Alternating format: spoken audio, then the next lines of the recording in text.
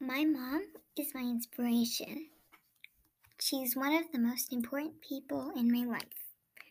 She has helped me a lot, like in music, art, math, and a lot of other subjects. My mom is also very nice to me and everyone else. She encourages me to do new things, like climbing on something really high, helping someone that I don't like, and things that I've never done.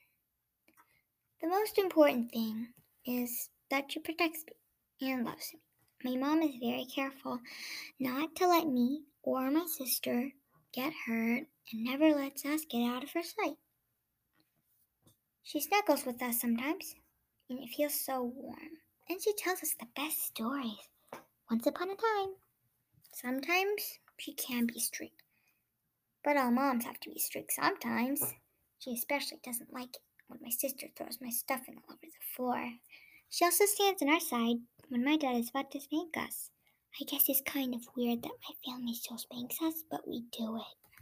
My mom never wants to get in other people's business. Like, if I ask why that person is doing that, my mom would say, stay out of other people's business. Their business is their business, and not mine or yours. She is a really funny person, especially when she dances. She tells lots of jokes. They aren't that good. I really like it when she makes me laugh. My mom is a very inspirational person to me, and she is the best.